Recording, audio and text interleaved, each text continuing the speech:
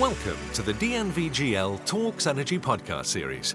Electrification, rise of renewables and new technologies supported by more data and IT systems are transforming the power system.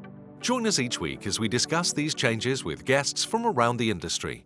Welcome to a new episode of DNVGL Talks Energy. My guest today is Philippe Mollembout, Chairman of the Management Board of Enedis. Welcome, Philippe. Thank you. Welcome. Thank you for inviting me. Philippe, today we want to talk about how energy companies need to adopt towards the energy transition. But before we do this, it would be great if you could introduce yourself as a person, but also Enedis. Once again, thank you for inviting me. I'm Philippe Mollembout. I'm the CEO of Enedis. Enedis is the major distributor, one of the major distributors in Europe. And we deliver electricity to 95% in France. We're a regulated company, and we are transforming ourselves as fast as we can just to be able to face energy transition, which is a wonderful challenge. We see today, fortunately, that people are more and more getting aware of the reality of climate change and that there's a requirement to do something against that. Of your large customer base, can you see changes in their expectations, but also changes in their behavior? Yes, obviously we can say that. Only perhaps 5 years ago we had some hesitation about the way people could address these new challenges, but now we can say that people, behavior and also expectations are changing. First of all, for example, we just analyzed a very interesting study demonstrating that people are waiting for a much more green energy, from much more energy which is generated in their neighborhoods. These are very now important trends we have to take in account. The second aspect is about self-generation, self-consumption. For example, by now, people who are connected to the network with solar panels on the roof are self-consuming their energy at about more than 60%.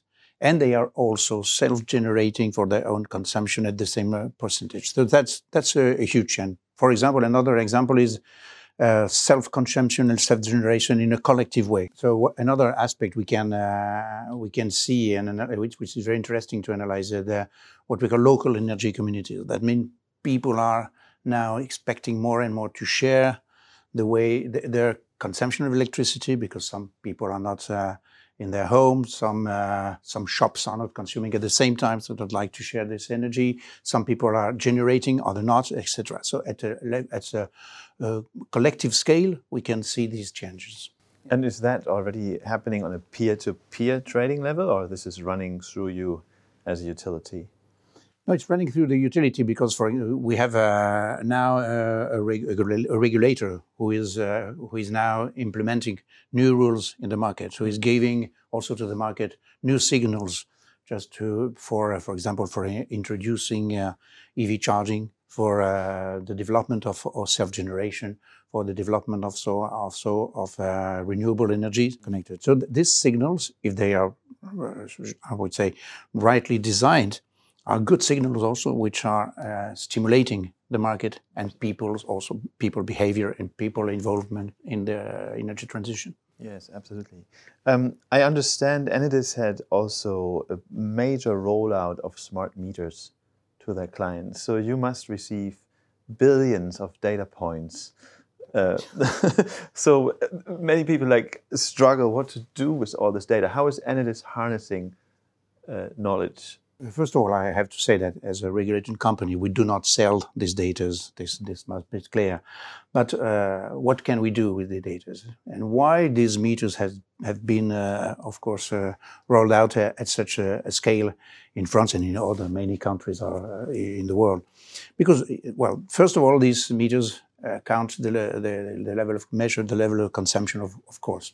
They can do also without any connection to the people. That means that you can get the consumption from any housing without any physical contact. That's a very simple aspect, but it changes also the philosophy of the way to consume and to address energy challenges. The second aspect is that you get these meters work like a sensor. That means that, as you said, we get billions of data, and these data have many possible use. The first one is for the network, because if you want to address huge integration of renewable energies, as we'll probably have to face 7 million EV charging points, self-consumption, self-generation, collective self-generation. You need these data to be able to operate the network in a much more smarter way than you had never done before. That means that you have to operate the network in a real time. Without any data, you can't do it. So that means that also these data are absolutely necessary to operate the network in a very different way. I used to say that we were, 10 years ago, operating the network in a linear way with a long-term vision, and now we're operating the network in a systemic way and in a real-time way. So that means that data, the digitization, in fact, is the only way to do that. The other aspect is that local authorities, people, consumers, industrial people need these data to better master the consumption. So to give the best result, in fact, in the knowledge of their consumption, and so to address energy transition challenges, because as you were saying at the beginning, people are much more aware about their impact on energy transition. Industrial people have also constrained about their green behavior, about their green balance in their business. And so they need data. They need data not only once a year, but they need data at almost in real time. So that's also a way to use and to deliver data, of course, in a secure way, in a cybersecurity proof way, etc., etc. So you mentioned the intelligent organization or control of the grid being empowered by digitalization and data. We also see the users or the loads, if you want, so much more empowered these days. So if you look at this going forward, one could say that we need to organize the grid on entire ecosystem level. But that might also mean that industries might be sliced and diced somehow separately from how it is now. I think what I'm trying to lead at, what do you think how brave is and how brave needs to be the energy industry to kind of disrupt itself towards the business models and how it is organized? Well, we used to speak about disruption, and it's true that digitalization for all the industries is a disruption. And I used to say that the bigger risk we have to face is not to adapt our business and our company to this new environment, to this new landscape. And this is our huge challenge. I would say we have the chance to get today a network which is at a very high level of performance, of resilience, and which gives the level of quality which is expected by our consumers. So it's true that with new real-time management, with these new expectations, we have to deliver through these networks, which is totally interconnected, what people expect. Real-time, as I said, monitoring of new operation, connections of every sort of EV charging points, renewable energy. So we have to deliver that in a very shorter time with much more security and with the data, associated data. For example, we have to have new algorithms. If you want to consume your energy at a collective level, you need data. You need also some algorithm to be able to adapt the way you will deliver the final result to your consumers when you organize the consumption at a collective level, etc. So the network has to integrate all these elements. When you speak about local energy communities, that means that people want to exchange their data, their energy, so they can do it, and they will do it through a network. Well, some people think that they will do it in their own network, but when you have a network which is already installed with all its physical characteristics, which are resilience, which are quality, etc. So if this network doesn't give the right results people are expecting, of course there will be a challenge in that. But if it is delivering the right level of quality, on the reverse, on the contrary, it's a huge opportunity because you won't have to invest in other network, in other infrastructures. So that's our challenge. We have to face the challenge. We are, I think, facing the challenge and so that means that we have to invest. It's true in IT, in data management, in data collection, in a new way to secure the data, cybersecurity. And I think that by optimizing through the network and facing these new challenges, it's one of the best solutions we can address to the market. Right. You mentioned a little bit local networks already, and I know that you have also an interesting project here in Semacao. There's a microgrid. Can you talk a bit about this and why is that relevant? Yes, two main reasons I would say. The first one is if I address the local market, the French local market, of course it's a distributor now. If we call it a DSO, like it's the new appellation, that means distribution system operator, needs to understand and to be able to connect itself to all sorts of distribution of electricity. And before, only 10 years ago, it was only interconnected and big network. Now you know that you have micro, mini, etc. grids.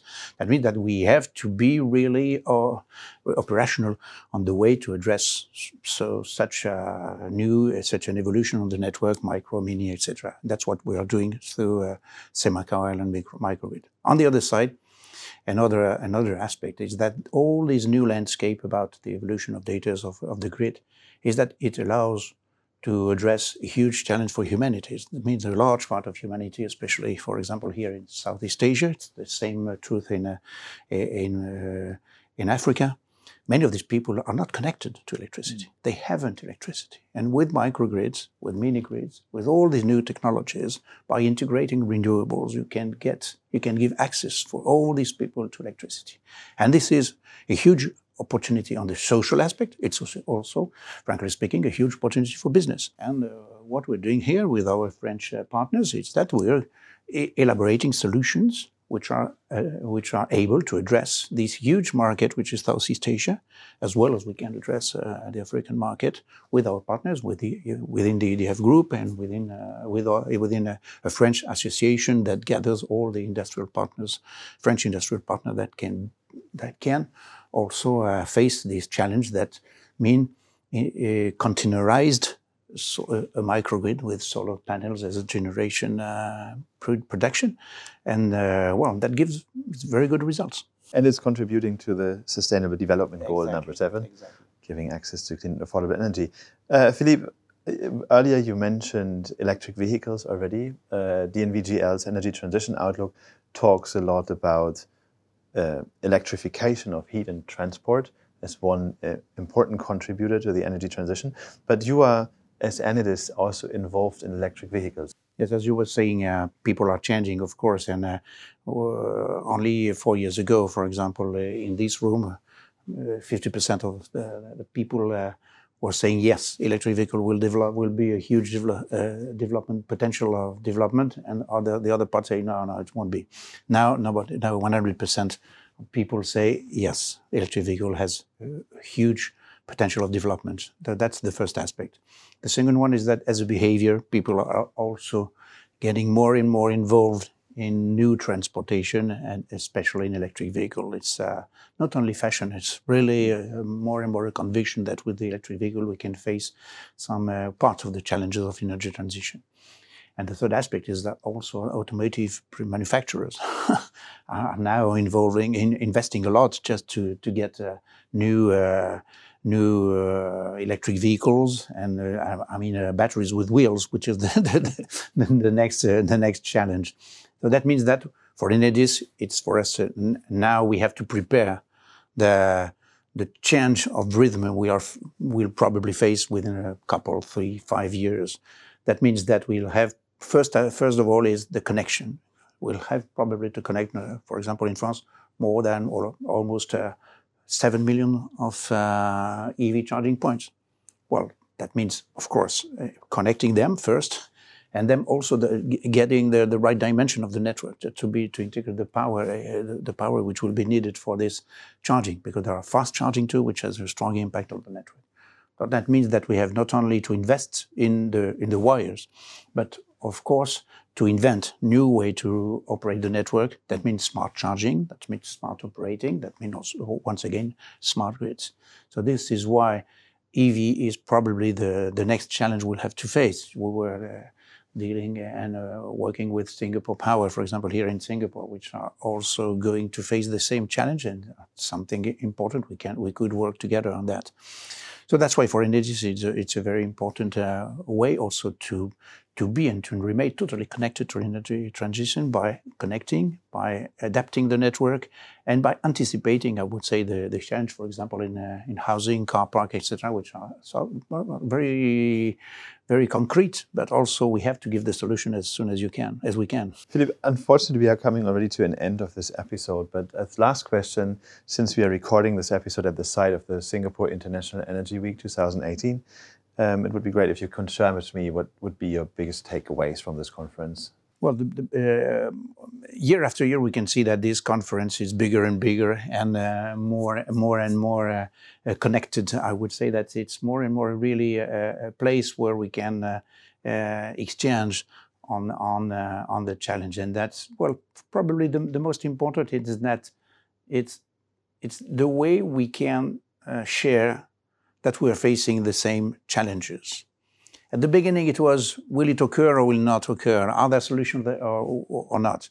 Now, yes, we have solutions, but we have also some huge challenges. We were speaking about cybersecurity, about data, about personal protection for data, about the way to adapt the network. Now we have concrete solutions that we can share here, and that's very interesting because at the beginning it was much more a conversation. Now it's much more business oriented, and so we have to fit with the right challenges, the right solutions. That's much more interesting, I think so. Very good, Philippe. Thank you for your highly interesting insights. And to the listeners, that was Philippe Monlobau, CEO of Enedis. Thank you for listening to this DNVGL Talks Energy podcast.